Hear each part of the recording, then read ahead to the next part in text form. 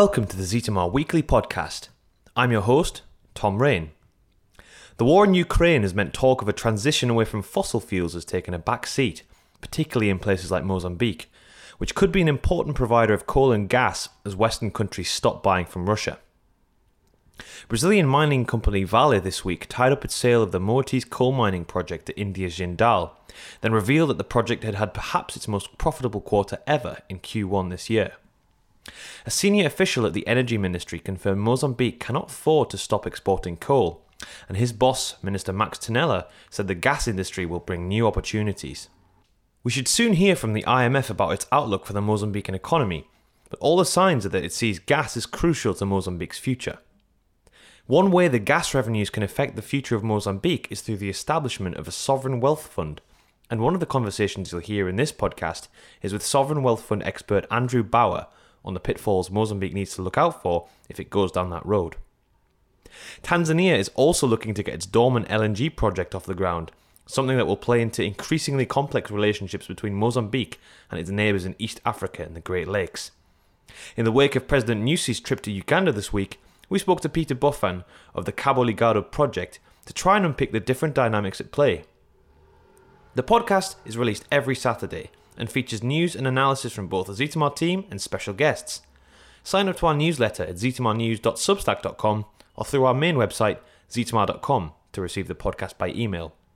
Or you can also find us on podcast apps and on Spotify, which is currently perhaps the easiest way of subscribing to the show and making sure that you don't miss an episode. But we start off with a look back at the week's news with Zitamar editor Tom Bauker and Mozambican journalist Fernando Lima.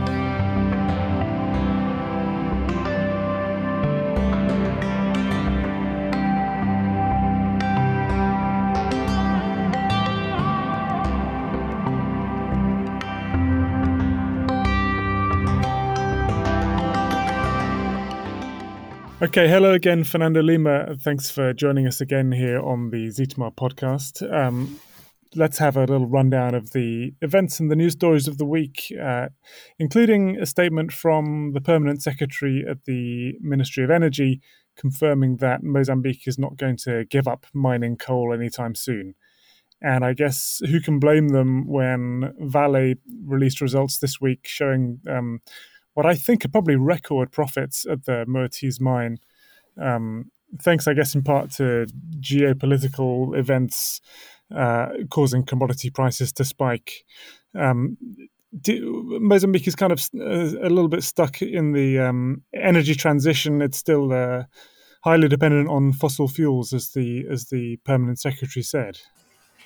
Yes, it's true. And that's the conservative approach, I would say, of Mozambique in relation to fossil fuels like coal or gas or oil, and I would say that it's not a very sophisticated argument because it's based on this sense that the others have been for decades exploring those minerals, and why we should not have the same entitled to the same rights, and we are not the major pollutants in the world. So we have all the rights. I guess this is part. The problem, yes, it's that this is just part of the equation. Mozambique needs finance to explore those resources, and as the world is changing, you also need to change your analysis. You need to change your approach. And if Mozambique just stacks on this conservative, immobilistic, I would say, approach, it will end up quite isolated, despite, I would say, on the other hand, and in benefit of the country and the country's strategies, that, yes, the government is being quite open to alternative energies like wind and solar. And there is, in fact, very, very good progress in solar energy. So in practical terms, despite the theoretical analysis is not going deep into these different nuances in relation to energy. Yes, the country is doing an effort to diversify and find out other sources of energy. Yeah, we definitely are seeing more talk and more projects coming on solar and wind. But nevertheless, I mean, I think I also get the impression that the IMF and the World Bank at the moment are not in the mood to really be pushing Mozambique away from fossil fuels. And I think we're still waiting to get the Article 4 document from the IMF, which is going to be I guess what really shapes its thinking around the new program. But the impression we have so far is that they really see gas still as really key to Mozambique's economic development over the next couple of decades. Yes, definitely, and you have seen the shifts, and especially having in mind the whole issue of the Russian-Ukraine war. There is a more moderate tone in relation to gas. Yeah. So staying in the energy sector, the Cahora Bassa hydroelectric released its latest results this week, but also we had the announcement of a new list of companies bidding to build the new Mpandungkua hydroelectric plant, which would be 1.5 gigawatts. Project with a long history, but which is still on the drawing board. But Mozambique does seem more serious than ever about getting this project underway. And I thought it had quite an interesting list of bidders. There was Total Energies in there, as it is on every energy project in Mozambique at the moment, bidding along with EDF. That looks like a very strong consortium. There are Japanese consortia, Chinese consortia, and two consortia, including the Zambian and Zimbabwean electricity utilities, which I thought was really interesting. Do you think those are serious bids from the neighbouring countries' state-owned utilities that have a chance of really being involved in this project? Well, we need to see the performance of this consortia in the next two phases. But as a start, I think it's a good prospect, a good indication, and a part of the Mozambican strategy, trying to encourage the region to be bidders for energy projects in Mozambique, because the country wants to position themselves as an energy source not just for Mozambique but for the whole region. And in that regard, inviting and attracting bidders from the region is part of the strategy. But in the next sequential phases, you will see how those bidders will perform, or if these were just politics and intentions. Yeah. Okay. Well, I will. I, for one, will be very interested to follow how that develops. There was also an agreement with Malawi. I think it was the end of last week on building a much smaller 41 megawatt hydropower project, which is the first I'd really heard of that project on a river which forms the border between the two countries. There'd also talk of what sounds like a very ambitious project to build a gas pipeline from the Rovuma to Malawi. Do you think that is a project which we can realistically have any expectation will actually happen? Well, on the second issue, I will be very cautious, because we have seen a number of projects talking about pipelines, namely two pipeline projects between Rovuma and South Africa. And where are those two projects? And you will see in the next near future that the project to channel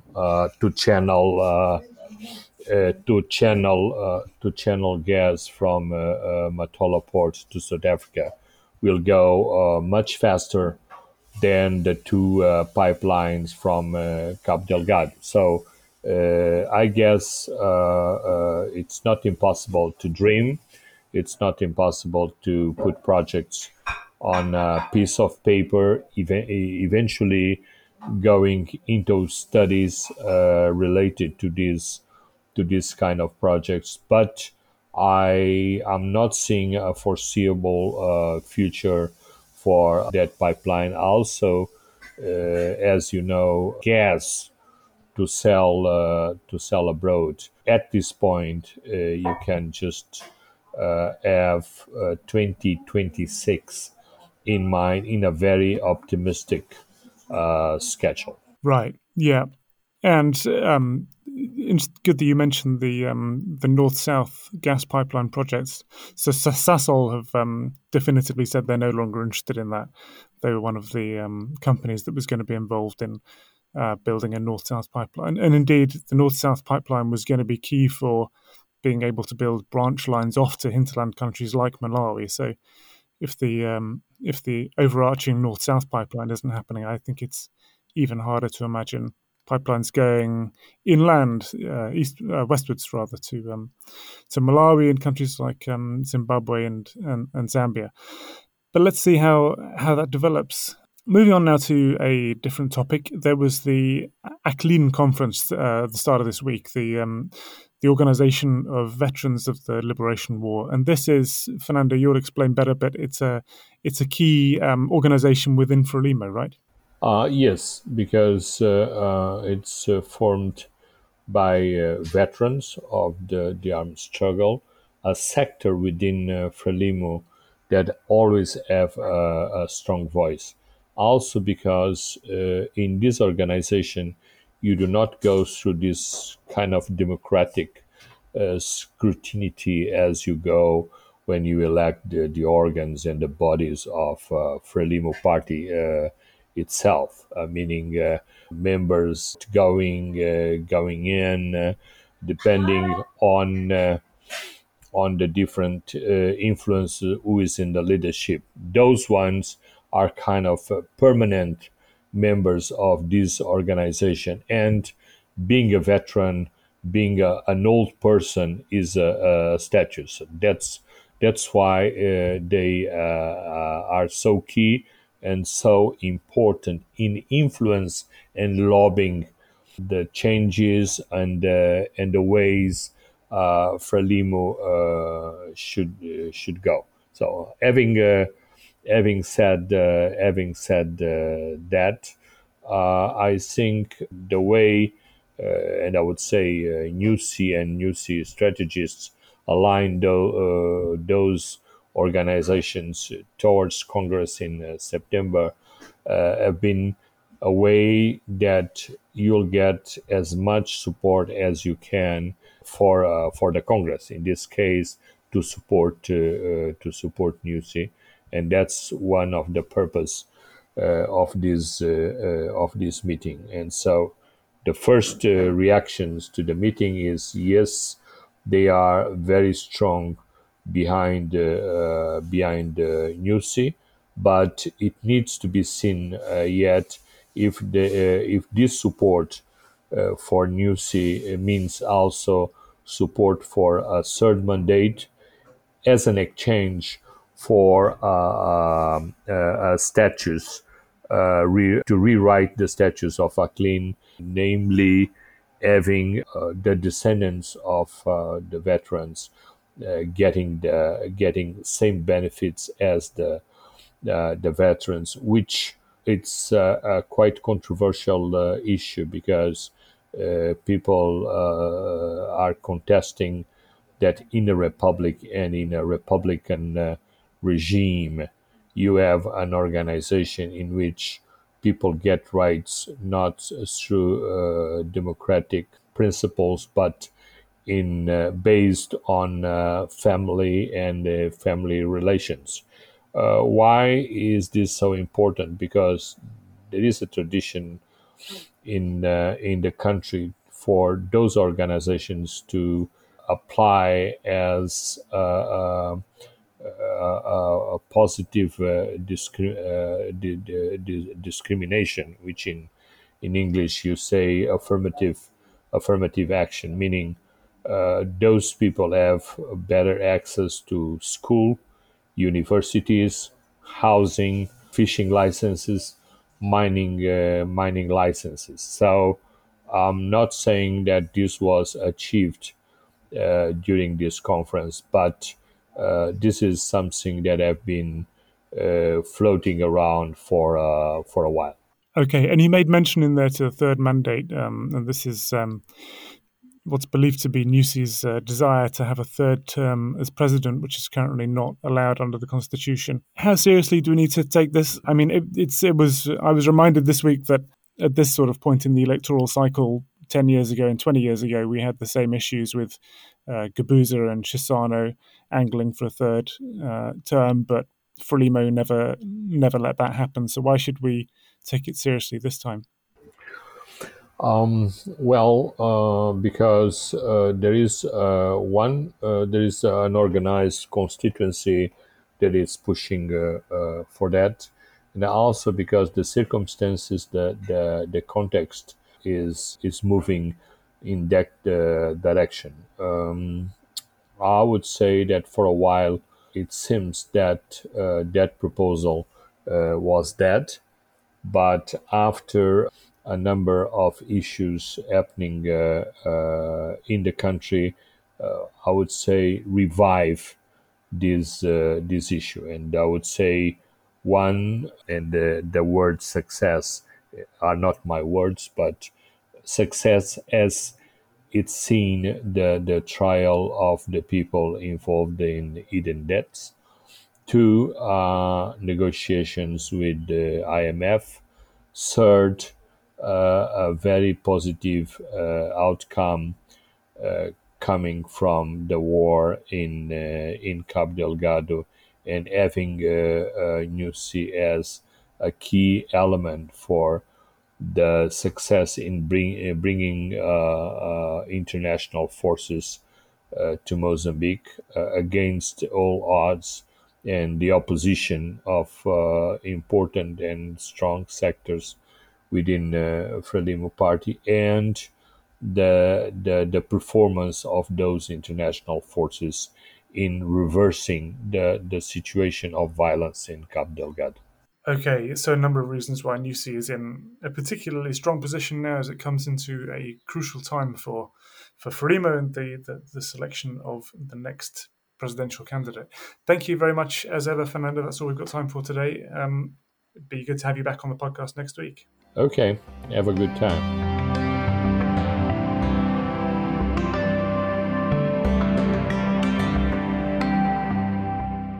On Wednesday, editor of Zitamar News Tom Bowker spoke with Andrew Bauer, a public finance expert who has advised governments across the world on managing natural resource revenues, and in particular, sovereign wealth funds. Hi, Andrew. Great to speak to you today. Great to speak to you. Mozambique seems determined to press ahead with the sovereign wealth fund now, apparently, presumably with the blessing of the IMF. So just to kick off with a very open-ended question, is it a good idea? Sovereign wealth funds can be very useful, and they can be harmful. And it really depends on the rules that govern funds, and of course the context where they're created. In the Mozambique case, the expected gas revenues are large, which means that they could have some macroeconomic effects. They could generate sort of excessive macroeconomic volatility in prices, volatility in government spending, potentially Dutch disease, though I'm not sure that's a huge risk in the Mozambique context. But if the right rules aren't put in place, meaning rules that constrain what the fund can invest in, or how the fund is managed, who manages the fund, whether there's proper oversight, whether there's proper transparency, and maybe even most importantly, how much money goes into the fund and under what conditions the money comes out, then the fund could become a big slush fund. And we've seen lots of examples of that really all around the world. Okay, so just to go back to a couple of those points and maybe put them in layman's terms, so volatility in terms of government revenues and government spending, what are the dangers there? I mean, for a country like Mozambique, if they didn't set up a sovereign wealth fund, what are they trying to avoid by setting up a sovereign wealth fund? Yeah, the biggest challenge that a lot of resource-rich countries face, so countries that are dependent on oil or gas or mining, is this volatility problem. And so what does that mean? It means that there are going to be certain periods where the economy is just flush with cash, where oil money is just flowing into the country, it's flowing into government coffers, it's flowing into the private sector, and it's causing a big boom in the economy. Now, a boom is not a bad thing, right? A boom is a good thing. But the problem is when too much money comes in too quickly, number one, it can generate inflation, which, harms the purchasing power of everybody. But the bigger problem isn't that. The bigger problem is the way people spend money when they get a lot of it all of a sudden. And you can think of that sort of in terms of your own life. If you got a several $1,000 bonus at the end of the year, most people don't take that bonus and they put it in the bank and save it or invest it in their kids. They'll go off and, have a nice dinner or buy electronics, buy something nice for themselves. And governments do the same thing. If they get huge amounts of unexpected, what we call windfalls, they usually buy things that look really nice, like new roads and stadiums and monuments. But then the problem is, what happens when all of a sudden oil prices crash? Well, what happens to the road that I was about to build? I can't afford it anymore. What about this nice stadium I built? I can't maintain it anymore. And more importantly, those nice things like roads and stadiums don't generate economic growth. What generates economic growth? It's investments in things like education, in healthcare, in productive infrastructure, in sewers, in things that take a long time to plan and a long time to make. And so when you have this volatility, these boom and bust cycles, it undermines the most important parts of development spending. Okay, so it's a way of making sure that a big bonus, like you compared it to, doesn't get frittered away. But you've also mentioned a few things there that Mozambique really ought to be spending on, education, for instance. Should Mozambique just actually be prioritising spending this money as soon as it comes in, but spending it in the right way to put the country on a different development pathway by investing in the human capital of the people, of infrastructure, and just moving up to maybe middle income status as quickly as possible, rather than saving to be able to sort of stay on the level. Yeah, I think you hit the nail on the head. The goal of extracting oil from the ground or minerals from the ground is to make money to pay for social services and other things that are going to make your citizens' lives better, right? And the number one thing for sure is education, right? Of course, there are other important things like internet and electricity and clean water and all those things. Those are also very important, of course. But education is the key to growth. So you absolutely want to maximize the amount of money that's being spent on that. Now, that doesn't mean that you have to earmark your oil money for education. Because what could happen then is you say all this oil money goes to the education budget, and then the money that was supposed to be allocated to education before goes into the luxury goods budget or the stadiums budget or whatever, right? So you don't necessarily need to say that the oil money goes to education. But what you do need to do is before the oil starts flowing, or in Mozambique's case, the gas, to have a development plan in place to make sure that when the money starts flowing, that there's a broad increase in education spending in the country. Okay, and what about another idea of basically just distributing it to citizens, like through a sort of basic income thing, or unconditional cash transfers, or following a model that was done quite successfully in Brazil, I think, with Bolsa Familia? Yeah. So Bolsa Familia is what we call a conditional cash transfer program, right?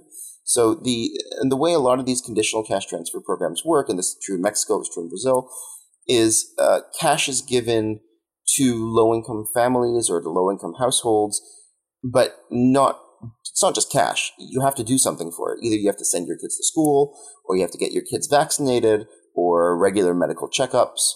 You have to do something in return, and those what we call conditional cash transfer programs have been amazingly successful, especially in Latin America. What's often proposed with respect to oil and gas revenues is to take that money and give it to each individual citizen unconditionally. So that's what Alaska does, for example. Mongolia did that for a short time with its mineral revenues. And that is maybe less successful because, number one, it's not linked to some sort of positive social behavior. It's just sort of cash that people generally use for consumption, not for investment. So in Alaska's case, whenever people get their cash, they usually go on a snowmobile buying binge or something like that. And there are also very practical problems with that, especially in an African context. Liberia, for example, tried to create an unconditional cash transfer program to every Liberian out of the potential oil money that they thought they might get that they never actually got. But the question then became, who's a Liberian? Because they realized that as soon as they created a program like this, all of a sudden a lot of people just across the border from Liberia would claim that they're Liberian and therefore want the cash. So, I think, yes, in some ways those programs can be useful, but, there's some risks involved as well. Okay, but it sounds like maybe the conditional cash transfer along the lines of the Bolsa Familia might be something that Mozambique ought to look at. Yeah, because we're talking about some of the poorest people in the world here. But I think that's regardless of whether there's gas revenue or not, right?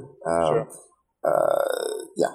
I feel like those sorts of programs shouldn't necessarily be linked to the gas revenue, and there's another reason why. Gas revenue is volatile; it goes up and down. You don't want to link a long-term social program to a volatile source of revenue. And also, gas revenues are finite. They're not going to last forever. And hopefully a program like that would last for a long time. So, those programs might be useful, but maybe not linked directly to gas revenues. Okay, so maybe some sort of sovereign wealth savings program which can smooth spending over time. Something like maybe what Chile ended up with its sovereign wealth fund. Yeah, I mean, look, I think in the ideal scenario, what Mozambique would put in place would be a fiscal rule that requires what we call smooth spending. So basically what it would say is, doesn't matter whether oil, gas, and other revenues are going up or down, doesn't matter if we have a huge boom this year or not, public spending increases by a certain percentage every year. And I think the best example of that is from Peru. Peru has a really great, what we call an expenditure rule, which increases public spending every year. But if you have, huge increases in mineral prices or huge increases in oil prices one year and then a huge drop the other year, it doesn't affect government spending at all.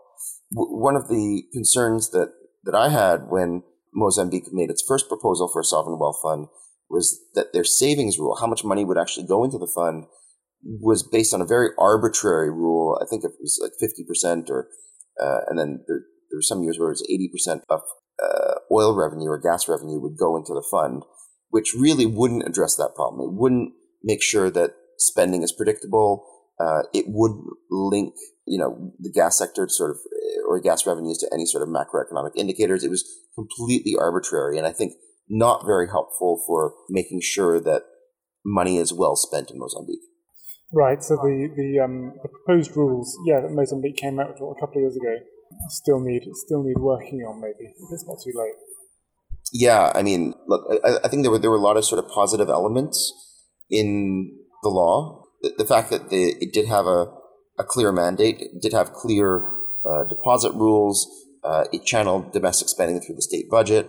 There was a comprehensive governance structure and a robust auditing framework. All those things in the Mozambique law were, I think, really positive, where I think there was room for improvement, at least at that time. I don't know where it stands right now, is around a few things. First, the investment rules. There weren't clear rules around how the fund could invest and could not invest, which I think is particularly dangerous. We have a lot of examples in Africa and around the world of sovereign wealth funds being used by politicians for some pretty nefarious purposes. I think that one of the most nefarious is the Angolan fund, which was a $5 billion fund given essentially to the son of the president. And long story short, he gave the money to his friend, a Swiss banker, to manage the money. They completely mismanaged it. Huge fees were paid for basically nothing. The manager invested in his own property. It, is a real huge, lost the government millions and millions and millions of dollars, if not billions of dollars. So we want to avoid those things through proper investment rules. And I think the other, big change that could be considered is around how much money, again, goes into the fund versus come out of the fund. You want this fund to really, diminish that volatility I was talking about earlier. And that was really, those rules were just not included in the fund in the first draft. Talking of Swiss bankers, you reminded me that I think Andrew Pierce, who was one of the lead conspirators behind cooking up the hidden debts deals, actually tried to persuade Mozambique to let him run a sovereign wealth fund for them as well, which I guess was a lucky escape. But let's hope Mozambique continues to avoid that kind of path, and that the sovereign wealth fund, if it does go ahead, doesn't become just a different mechanism for stealing from the state. Andrew, thanks ever so much for coming on the Zitma podcast. Thank you.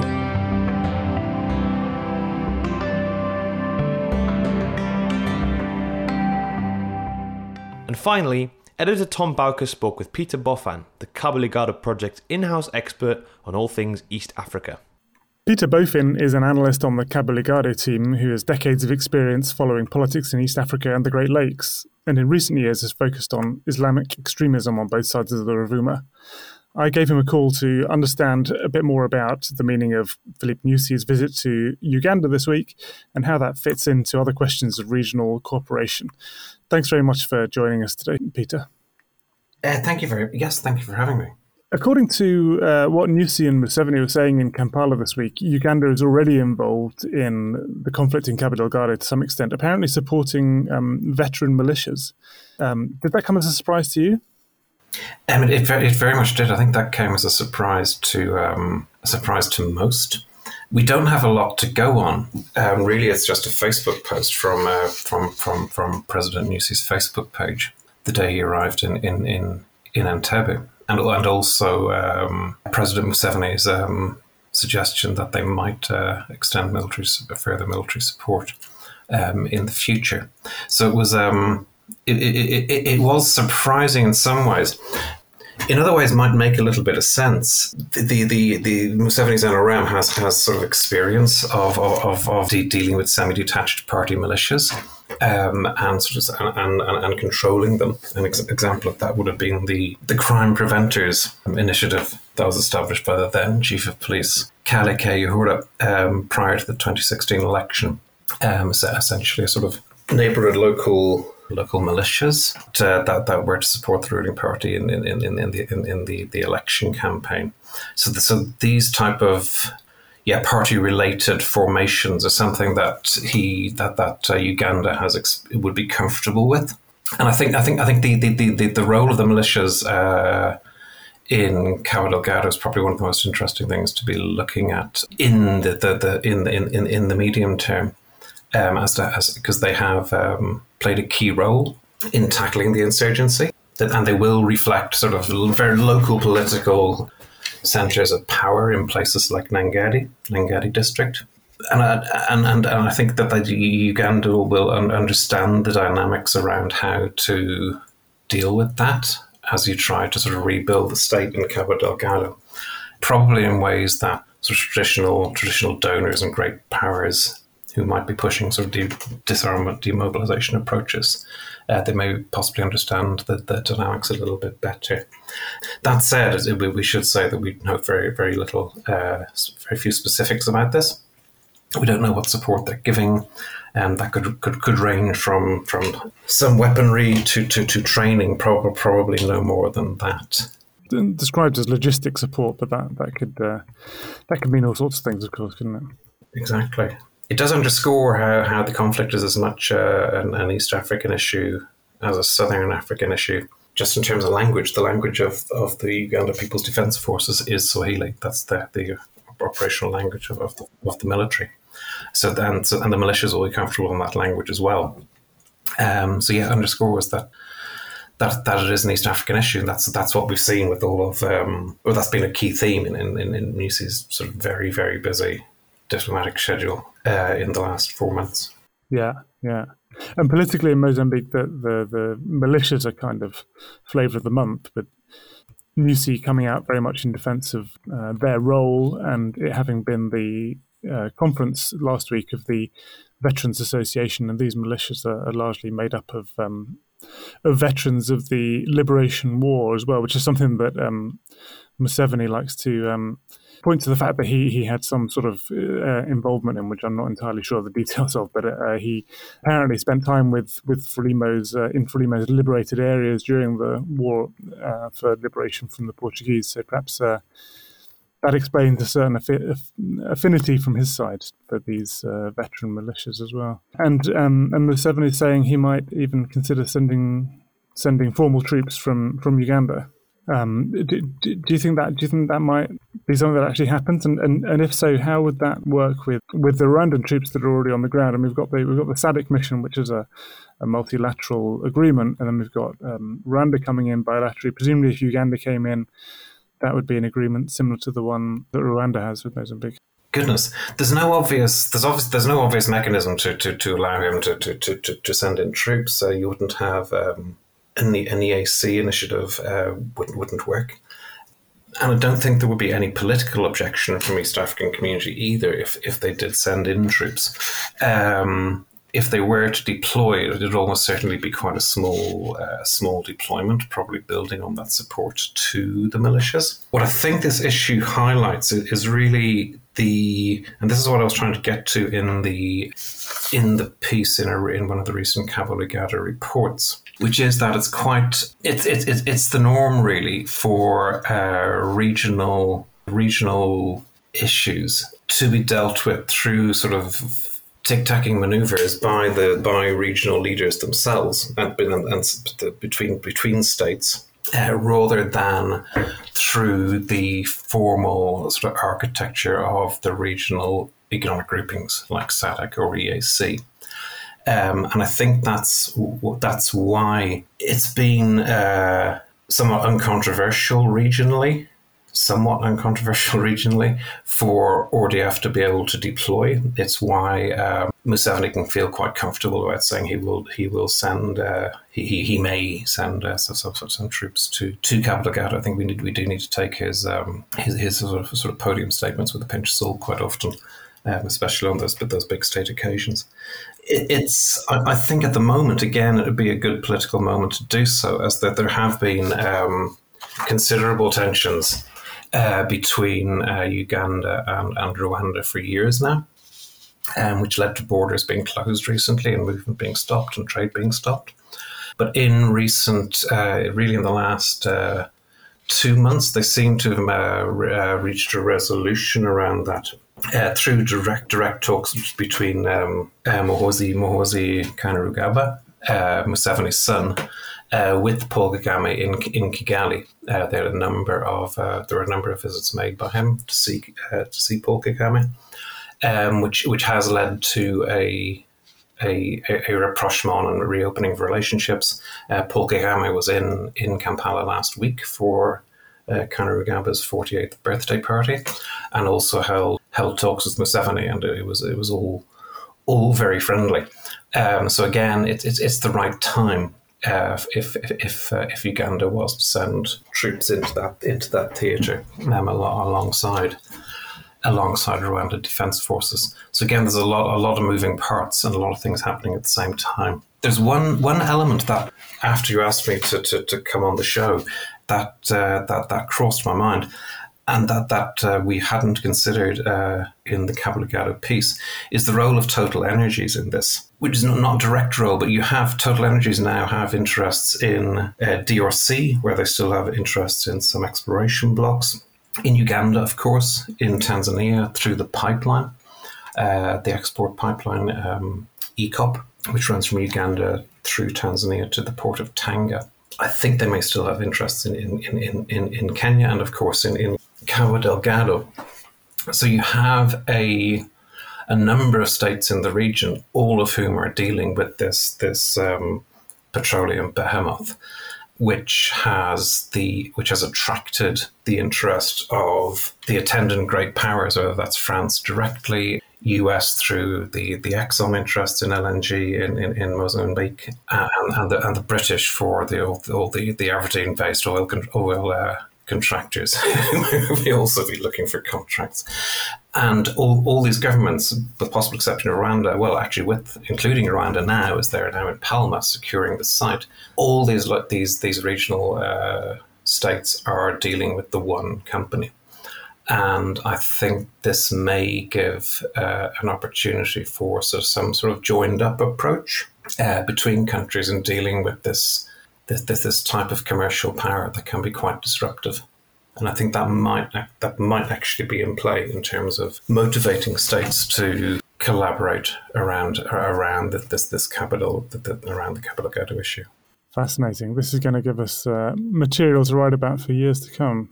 The role of Total in Eastern Southern African security and international relations.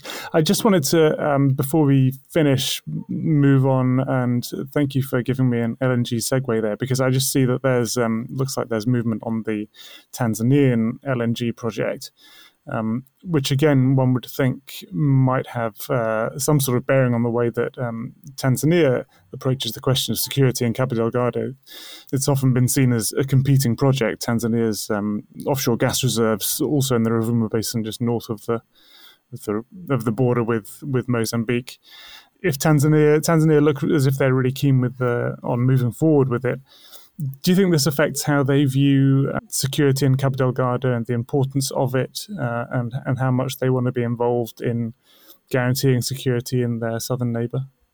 Yes, it's a significant announcement. The head of the Tanzania's Petroleum Upstream Regulatory Authority yesterday, 29th of April, was reported as saying that they expected to conclude a host-government agreement with Equinor, Shell and partners by the end of May. That's obviously very significant, and would then lead to further work to move towards an FID, final investment decision. It's significant for being possibly, I think it's the first time an LNG sort of timeline target has been met in Tanzania, in my experience. It was Minister January Makamba who in November said that this current round of host government agreement talks would be completed by May, and if they do so, he'd have met that deadline. That would be significant.